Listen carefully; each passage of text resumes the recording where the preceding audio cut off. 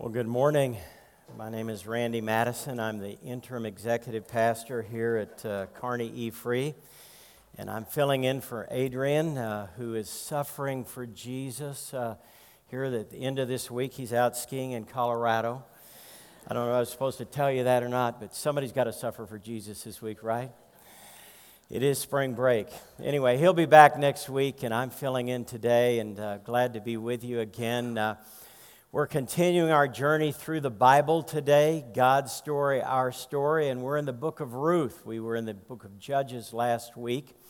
And as we prepare to look at this short story this morning, it reminds me of some short stories that I read my grandkids this last week.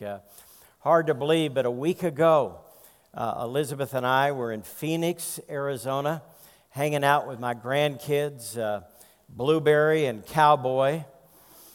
More commonly known as Levi and Gretchen. And we just had a great time with them. Read Cinderella and Goldilocks and the Three Bears, the Three Little Pigs, all of those classic Golden Book stories that you love to read as parents and grandparents with your kids.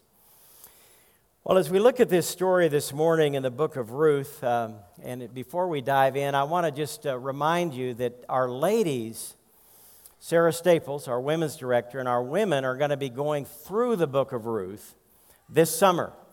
And if you're interested in doing more study in this book that we're looking at this morning, and you're a woman, a lady, you might want to jump in and be a part of that. The information on that will be available in the office beginning on April the 1st, some study guides, and you can look at it and decide whether you want to do it. But that wouldn't be a bad choice because we're doing one book, this short story, in one morning, one day. And this would be a way to study more of the detail of what we're going to be looking at.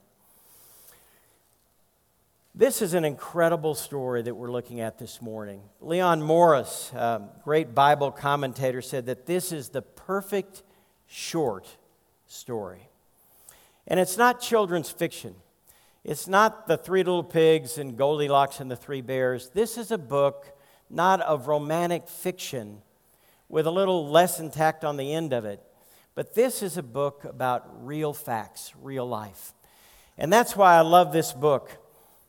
Got into it this week as I was preparing this message, and it's an incredible book with lots of rich themes.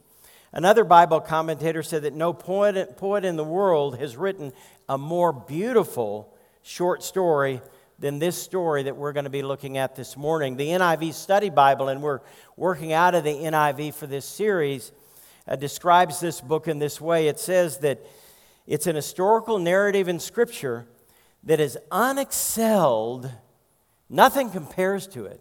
It's unexcelled in its compactness, its vividness, and its beauty.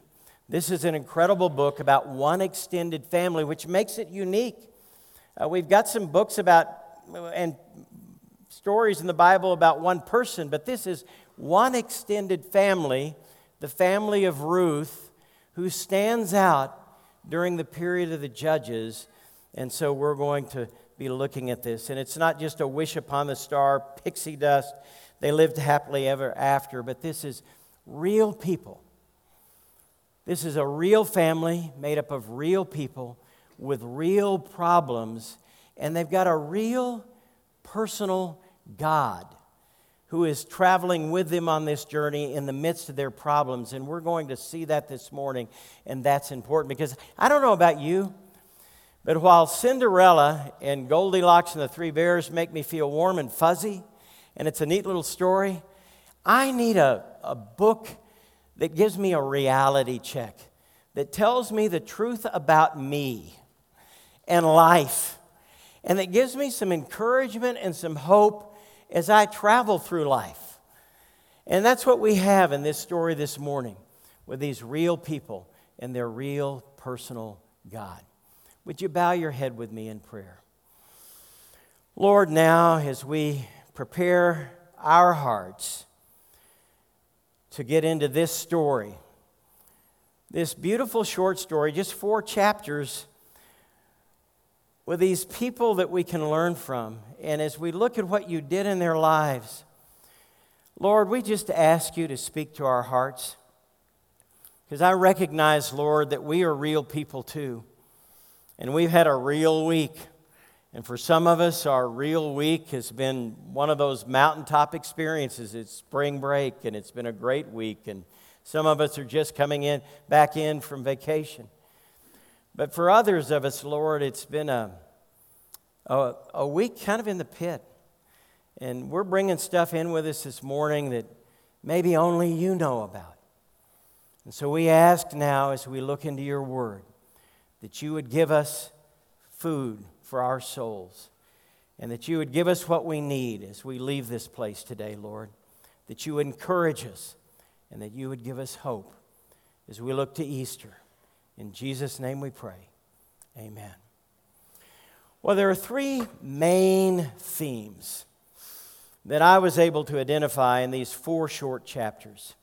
And the first theme that I want you to see this morning is the theme of God's loving providence when we're confronted with life's overwhelming problems. Have you ever been overwhelmed by life? You didn't go looking for it. You didn't write it this way. You didn't plan for it to turn out that way. But at some point, you were hit in the face with something, and so you're overwhelmed by life's problems.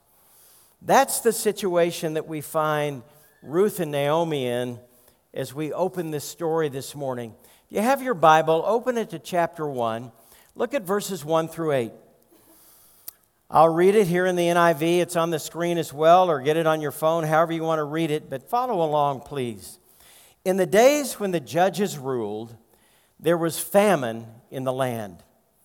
And you remember Adrian described that for us last week, this period of the judges. It was a decadent, disastrous kind of time in the nation of Israel. And so everybody's kind of doing their own thing instead of God going God's way and doing his thing. And these judges are ruling, and there's famine in the land. Now, famine isn't much fun. That means there's no food. And so what does this godly family do?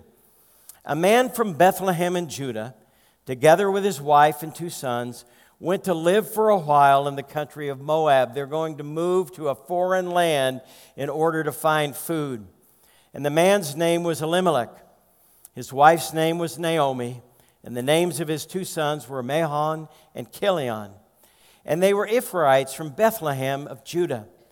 And they went to Moab, and they lived there. Now Elimelech, Naomi's husband, died, and she was left with her 2 sons. And they married Moabite women, one named Orpah and the other Ruth. And they had lived there, and when they lived there about 10 years, then both Mahlon and Chilion also died. So now you have Naomi in this foreign country, foreign land, famine. Her husband dies, and now her 2 sons die. Didn't plan on that. And when she heard in Moab that the Lord had come to the aid of his people by providing food for them, Naomi and her daughters-in-law prepared to return home from there. Verse 6. And when her 2 daughters-in-law, with her 2 daughters-in-law, she left the place where she had been living and set out on the road that would take them back to the land of Judah. Then Naomi said to her 2 daughters-in-law, "Go back, each of you. Go back home to your mother's home. May the Lord show kindness to you as you've shown to your dad and to me. May the Lord grant that each of you will find rest in the home of another husband." In other words, don't make this road trip with me. Go back to your own homeland. And so here's Naomi. Famine, lost her husband, lost her sons. She's destitute. She's a woman living in this time and age. She's vulnerable. She doesn't have any occupation, no way to provide for herself. And so she's going to go back home to try to make some kind of living or find some way to subsist in life. And that's the beginning then of this story. Now remember this period of Judges. They went through this cycle. As I just said a minute ago, and as Adrian said last week, here are all of these people that are going their way instead of God's way. And so you can see on this slide that's come up, and you recognize it if you were here last week, they fall into sin. They're doing life their way. And what does God do? Well, God judges them. They experience oppression and difficulty.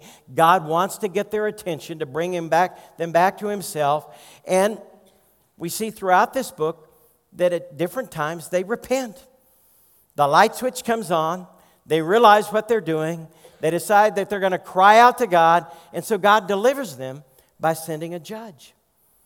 And so they're delivered from their oppression. And when they're delivered, then they experience peace, as you can see from this diagram. And abundance, but then they go back to doing exactly what they did before. A lot like you and me, we're not much different than these people. And so that's the situation surrounding Naomi and Elimelech and their family. And they're this godly family of faith seeking to serve God in the midst of this environment, this situation. Famine comes and they move to this foreign country of Moab. And what I want you to see is that they're hit or overcome with all of these problems. And I think that's important to recognize this morning, because being a Christian, being a follower of Christ, doesn't give you an exemption card from troubles in life. In fact, Jesus said in John chapter 16, verse 33, in this life you will have trouble. He promised us that. Earth isn't heaven. And so we encounter difficulty. And in 1 Peter chapter 4, verses 12 through 13, Peter writes, don't be surprised. Are you like me? Sometimes something bad happens and I'm surprised because I want life to be like winning the Final Four, I'm the champion. And something bad comes your way, something surprising, and you're blindsided by it. Well, Peter says, don't be surprised at the fiery ordeal that you're called on to endure. Because life this side of heaven is that way. And that's what Naomi and her family are experiencing here. We've made a list of all that they experienced. You've been listening to it. Reminds me of my brother-in-law. We were in Phoenix last week. I get this text message and find out that his best friend was found dead on the living room of their floor, just 60 years of age. His wife didn't plan on that. Last night, we were at home in Hastings. We went to a fundraiser annual banquet for Youth for Christ, and we walk into the room, and the first person that I see and I begin to talk to is an elder in the former church that I served. We began to talk, and he's beginning chemotherapy treatment in May of this year. He's had lymphoma, leukemia for some time. And so now he's facing this. Ran across a blog that somebody sent me just this last week, and it was entitled, Did God Write the Story That You Didn't Want Written? Sometimes God allows things to come into our life that we just don't expect, and they're there. And so they're encountering all of this stuff. I want to ask you at this point, have you ever felt abandoned by God? Look at how Naomi describes herself at the end of chapter 1 in verses 20 and 21. If you've still got your Bible open, just turn there to the end of the chapter and notice how she describes her life. As she arrives back in her homeland, she says, "Don't call me Naomi anymore." She told them, "Instead call me Mara, because the Almighty has made my life very bitter." Maybe you've been there and felt like that at some point. "I went away full, but the Lord has brought me back empty." That's how she felt, empty. "Why call me Naomi? The Lord has afflicted me. The Almighty has brought misfortune upon me." And so she's describing her experience here at the end of this chapter. You can look at verses 11 through 14. I think they may have been on the screen and follow some of the same description. My D-Men director used to say this, and I'm reminded of this when bad things come my way that are unwelcome. He said, "Too often we try to use God to change our circumstances, while He is using our circumstances to change us." Have you ever felt abandoned? Like God just wasn't there? That's how Naomi was feeling in this situation. She felt afflicted. Her life was bitter. She wondered where God was in the midst of all of this. And maybe you're here this morning and you feel like the pile of problems has gotten so high that you wonder where God is in the midst of everything that's going on. Maybe you're here today and the pain is so great that you wonder if God maybe has abandoned you. You would describe your life in the way that Naomi describes it as just bitter. It's not what I planned. It's not where I want to be. Well, I want you to notice two things about this, and these are very important. The first thing I want you to notice is that Naomi is honest about her situation. Look at verses 20 and 21 again. She doesn't put on her pretend spiritual face. And she doesn't say what people may want to hear. She describes her life as it really is, or it really was. She's honest about herself. And I think that's a very important thing for all of us to remember this morning, because the first step toward healing in our lives many times is just being honest about where we are now. And isn't it true? Isn't the temptation when you come into church on Sunday to pretend? Because, when you come to church, you're supposed to be happy, right? And people know that you're a follower of Christ and you want to do it right. We all want to do it right. And so we put on this happy face and you're walking through by the cafe here and somebody asks you how your week went and you said, oh, it went great. It was a fantastic week, And we're pretending, because if they really knew what our life had been like that week, they maybe wouldn't even want to be our friend. And so we're sometimes just afraid to be honest with where we are, but we might as well be honest with where we are, because guess what? God knows where we are. He knows who we are and He knows where we are. And that's one of the things that I love about the book of the Psalms, because the psalmist is so open. He's so honest with God about his real life situations. Read Psalm 34, read Psalm 42, 43, 56. So many of the Psalms are the psalmist opening up his heart. Pastor Adrian taught our lunch together, leadership development lunch this last week, and we had a bunch of people in the room. I wasn't there, but I was talking to somebody about it, and they told me that one of the things he talked about was present your true self before God in prayer. And I love that thought. We might as well present our true self before God in prayer when we come to Him, because God knows where we are. And that's what Naomi does in this situation as we look at this story. She's honest about how she's hurting. And so God can come in now in His loving providence and meet her where she is, because she's willing to acknowledge her need. And by providence, I mean God's protection, His provision, His care, His guidance in her life. Look at chapter 1, verse 6. Just very quickly, look at that. Notice how she describes her situation when she heard that God had come to their aid. I love that. Sometimes God will come to your aid when you don't expect it. And so she moves back home. Look at chapter 2, verses 1 through 3 for just a minute. As they go back home and as Ruth goes with her, what happens? She goes out into this field to glean from the harvest. And verse 3 tells us, as it turned out, she found herself working in a field belonging to Boaz, who was from the clan of Elimelech, a relative of her husband. I love that phrase. I've underlined it. I bolded it in my Bible. As it turned out. Have you ever had circumstances like that in your life where, as it turned out, it just so happened? Well, it didn't just so happen. God was with you all of the time in His loving providence. God is alongside of us. He's out ahead of us, providing for us in the midst of all the problems of life which may come our way. And so we have this beautiful story unfolding here. I remember many years ago, I was going through a I was lower than a snake in grass. I was going through a really tough time. I was lower than a duck's instep, as my dad used to say. That's pretty low.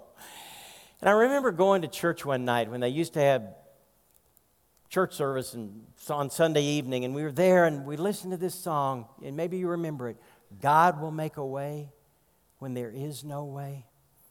And I remember listening to the words of that song and the people singing and the tears just coming down my face because I just felt like there was no way. I didn't know where my life was going. I didn't know how it was going to end up. And God was able to meet me at that point in time. And maybe you're there this morning, and God wants to make a way when you feel like there is no way. That's where Naomi and Ruth were in this situation, in this story. And that brings us then to the second theme, major theme in this book, and it's this. Here we find them faithful, living out genuine faith in the midst of moral failure or godless disbelief all around them. Remember, this is a time of absolute, total breakdown and failure in the lives of the people of God that were living in Israel. And Adrian did such a great job of describing that a week ago.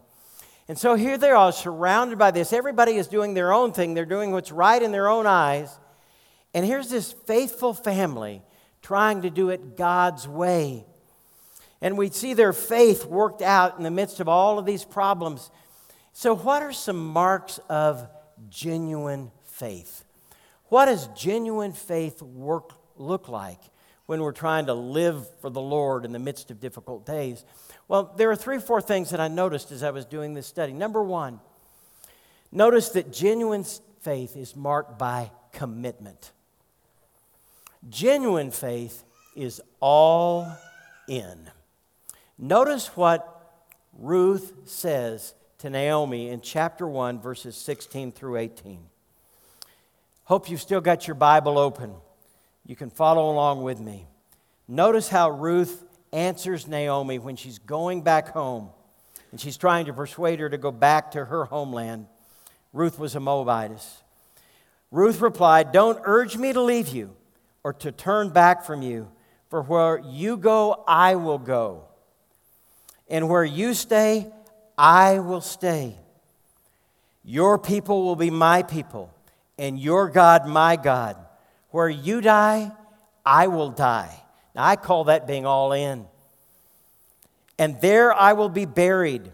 May the Lord deal with me, be it ever so severely, if anything but death separates you and me." And when Naomi realized that Ruth was determined to go with her, she stopped urging her to go back. Ruth was marked by total commitment. She was all in, fully devoted. She'd been converted to the faith of Naomi, and she wanted to follow her wherever she went. Genuine faith is all in faith. Notice one other interesting thing. Look at verse 14 in chapter 1. Notice that Orpah kisses Ruth, and then she goes back to Moab. Notice what Ruth does. Look at verse 14. The Bible says she clung to her. She clings to her. Genuine faith is clinging faith. It's committed faith. It's all in. So that's the first mark of genuine faith. Several years ago, we were going through the book of Romans in the church that I was pastoring at the time, and I ran across a very interesting description of faith. See if this fits for you. We live in America today where a lot of people say they have faith. This is what this man writes. To believe a thing is general faith, but to trust a person is vital faith. Vital faith is richer than general faith because the act of trusting a person calls for greater measure of commitment than the act of believing a thing. And then they go on to write, when a person assents to a truth, and we got lots of people today in America today that assent mentally, cognitively at a certain level to truth. When they assent to a truth, or when he believes in an object, he commits part of himself. This is general faith, but when he trusts in another person, he commits the whole of himself. This is vital faith. And I think Ruth and Naomi had vital faith. It was all-in faith. It was marked by commitment, total commitment. Now, there's a second mark of genuine faith, and I want you to see it because it's very important. Genuine faith is commonplace faith. It works itself out in the ordinary arena, in the ordinary days of life. Several years ago, there was a guy by the name of David Platt who wrote a book called Radical. I'm just curious, has anybody in here read that book, Radical? Several of you. Well, if you read the book, then you know the point of what he was trying to say. He was calling us to be totally committed, to be radical disciples for Christ. And he had a great point he wanted to make. Genuine faith is a radical faith. But after he wrote that book, there was another man by the name of Michael Horton, who's a professor at Westminster Seminary, and he wrote a book called Ordinary. And it was really kind of a rebuttal. I didn't realize it, but a rebuttal to this book, Radical. And listen to some of the chapters in this book, Ordinary. Chapter 1, ordinary is not mediocre. Practice what you preach, no more super apostles. Chapter 3, we don't need another hero. Another chapter in the book, stop dreaming and love your neighbor. In other words, he was calling us to be ordinary. And I think that genuine faith works itself out in the ordinary arena of life. We don't need, this morning, more Christian celebrities. Now, I know we had a great concert here about a week ago, and Michael W. Smith was here, and it was the Shekinah glory. It was a great evening. And I don't mean to ditch Michael W. Smith, because he's a great man, and the Lord's using him in all of our lives. But the world doesn't need more Michael W. Smiths. I love our lead pastor, Adrian Boykin, but guess what? The Lord doesn't need more Adrian Boykins. We've got one and we need him. But you know what the world really needs? The world needs common, ordinary believers willing to work out their all-in faith in everyday life. We need ordinary people living in ordinary neighborhoods, working in ordinary workplaces, ordinary places of business, that are all in for Jesus. And when people see that, our faith being worked out in the commonplace, ordinary arena of life, then the world will be convinced that Jesus Christ is for real. The Lord needs you this morning. The Christian life, the Christian movement is a lay movement. It's not a movement made up of celebrities. We need lots of ordinary folks that want to be all in. Reminded of the story of the farmer years ago who thought he was called into the pastoral ministry. He was out in the field. He was getting it ready for planting, and he sees this cloud configuration, the sky, and it spells out PC. And so he's convinced that God wants him to go and preach Christ. And he goes and he talks with his pastor, and his pastor knows him very well. And he listens to his story, and he says, yeah, I believe you. I believe you saw it. But guess what? PC does not mean go and preach Christ. What it means is plow corn. God needs people that are willing to plow corn, that are willing to serve him in the everyday arenas of life. I walk into a room and guess what? The curtains go down because there's the pastor. You walk into a room and people will listen to you. They'll listen to you because you rub shoulders with him on a daily basis. Third characteristic of genuine faith, it manifests itself in our character. That's the third C on your outline. Notice all of the different characteristics in this ordinary family's life, Naomi and Ruth and Boaz. Notice the word kindness in chapter 1, verse 8, chapter 2, verse 10, chapter 2, verse 20, chapter 3, verse 10. The theme of kindness is seen over and over again. Do you know that word for kindness? You know what that word is? That word's used 247 times in the Old Testament, and it's a word that describes God's steadfast love for you and me. His loving kindness, depending on the translation that you have, His mercy in our lives. When we live out mercy and loving kindness, then genuine faith is seen in our lives. I wasn't very kind to my wife yesterday. I'm just going to be honest with you. It wasn't the best day in my life, okay? I didn't have a couple of good moments. I didn't treat her the way I should have treated her. She's here this morning and she'll tell you the truth. And I had to go and ask her forgiveness.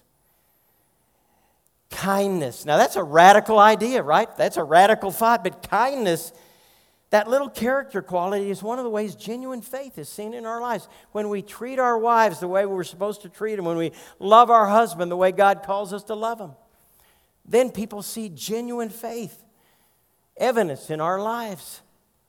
Loyalty. Many people claim unfailing love, but a faithful man who can find these people are loyal to each other. Go home, open the book, read these 4 chapters. Boaz is loyal to Ruth and generous, gracious generosity. He opens up his fields and he lets them glean. He lets her take home an ephah for a half an ephah, and then 5, I believe it is. He sends food home with her. He's generous with her. When people see generosity in our everyday lives, then our faith is evidence. They see a little bit of Jesus in us. Boaz did the right thing because it was the right thing to do. He surrendered himself. He consecrated himself. That's the 4th C on your outline this morning. Committed, commonplace, manifested in our character. And then he surrendered himself. He was obedient. He did the right thing. He followed God's prescription in Deuteronomy 25 and Leviticus chapter 25. The kinsman redeemer motif that we find in the Old Testament. And he was willing to take Ruth as his wife. He gave his life to God. He took her as his wife. He consecrated himself to the Lord because it was the right thing to do. God prescribed that. He was a relative of Elimelech. Elimelech had no sons living to perpetuate his family. And so it was his obligation to take her as wife. He does that. He does the right thing. He consecrates himself. And that's evidence of his faith.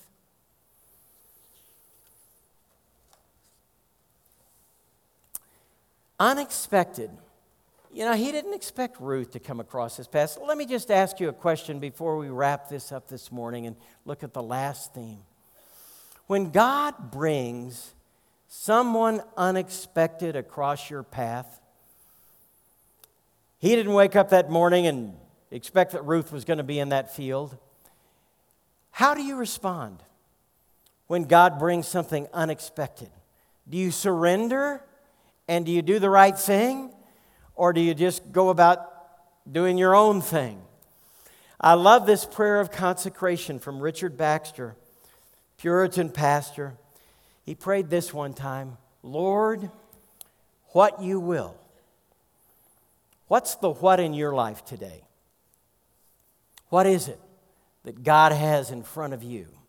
Lord, what you will. Where you will. Is God tapping you on the shoulder? Does He want something different for you? Are you willing? Where you will and when you will. Are you willing to do it in His time? That's a prayer of consecration. Lord, take my life. I'll do it because you want me to do it. And that brings us to the closing theme this morning. And it's the theme of God's gracious redemption in your life and mine when we're feeling worthless or helpless or abandoned. That's where Naomi and Ruth were. A woman destitute, abandoned, gleaning in the fields. Only the poor did that. You left a little bit over for the poor, the fatherless, and the widows. That's where they're at. What we see at the end of this story is God's redemption in our lives when we're feeling abandoned and worthless and helpless. This word redeemed, this theme of the kinsman redeemer, the guardian redeemer, and that's the way it is in the NIV Bible, is repeated 23 times in this book. Redeemed, redeemer, redemption. That word is found 23 times in this book. Now let me ask you, if God says something 23 times in 4 chapters, do you think it might be important? This is an important thought that we're ending with now this morning. Do you feel like you're beyond the reach of God today? Maybe you're here and you feel like nobody can help me. It's helpless. I'm abandoned. This is it. Do you feel like you're beyond the reach of God? Well, look at the end of the story then. Look at the end of chapter 4 and look at verse 16. And look at how this book ends. I want to encourage you. I hope you leave here with hope today. Boaz takes Ruth as his wife. He becomes her redeemer, guardian. And they're celebrating this. And you can read the story there in verses 13 through 17. I think it's on the screen here for you. You can follow along. And look at verses 16 and 17. Then Naomi took the child, laid him in her lap, and cared for him. And the women living there said, Naomi has a son. And they named him Obed. Now notice the genealogy here. He was the father of Jesse, and Jesse became the father of King David. Now turn to Matthew chapter 1, verses 5 and 6. Turn to the New Testament for just a minute. And notice how this genealogy ends. I want to read it for you. Here in Matthew 1, verses 5 and 6. And this is the rest of the story. Salmon, the father of Boaz, whose mother was Rahab. You remember who Rahab was? Rahab was that harlot with that red cord that went down. The mother of Rahab. Boaz was the father of Obed, whose mother was Ruth. Ruth was a foreigner. She wasn't even from the nation of Israel. And Obed the father of Jesse, and Jesse the father of King David, and David was the father of Solomon, whose mother had been Uriah's wife. Now that's an ugly story in the Bible. And then look back up the page, Judah the father of Perez, Zerah, whose mother was Terah. Now that's another incredible story in the Bible. God redeems all of those women and all of these situations. You know what that tells me? Nobody, whether your name is Ruth or Rahab or whatever your name is this morning, nobody in this room today is beyond the reach of God. And this is a great place to end because this is Palm Sunday and next week is Easter. And we're going to celebrate the death of our Savior on Good Friday. He died on a cross for us. He rose again from the dead on Sunday so that we could be redeemed. Boaz is a symbol of our Redeemer, the Lord Jesus Christ, our Savior, our rock, our refuge, the one who's reaching out for you, the one who's alongside of you this morning that wants to save you. And so that's the end of the story and the last major theme that we have in this book today. Reminds me of this story, which I'll close with. It's a little boy living in New England. He'd go out and he'd watch all of the ships as they were sailing on the ocean. He went home one day and he built his own boat. He wanted a boat like the ships. And he took that little boat and he put it down on the water, went down to the beach, put it in the water out in the ocean, and he was watching it. It was just bouncing up and down on the waves. And as he was watching it, all of a sudden this big wind comes along and it takes the boat, it carries it out into the ocean, and the boat is lost. He loses it. And he's despondent. He goes back home and he goes back the next day and he goes back the next day hoping that he'll find his boat. He never finds it. And then one day he's walking along in town and he looks in this storefront window and there's his boat. And he walks into the store and he says, "Mister, that's my boat. Can I have it? It's my boat." And the man wouldn't give it to him. He said, "You've got to pay me something for it." So he reaches into his pocket and he pays the man, and he walks out with his boat. And as he's walking out with his boat, he says, "Little boat," he says, "you're mine. You're twice mine, because once I made you and then I bought you." I think that's a wonderful illustration of the love of our God this morning in His redemption in our lives. He made us. He made you. He loves you. And He wants to redeem you. He's reaching out for you this morning. If you'll reach out for Him. If you'll reach out for Him. Would you bow your head with me? Lord, now as we sing this closing song, we come before you as we are, because that's the only way we can come, as we are. You know where we are, Lord. You know what problems in our life. You know we've been trying to be faithful. You know we're trying to live for you by faith. You know what's happened this week. You know the people in this room that maybe have never even given their life to you, that don't know you today as Redeemer. Lord, in Jesus' name, right now, I ask that you would meet us where we are and give us what we need in your loving providence. In your name we pray. Let's stand together and sing.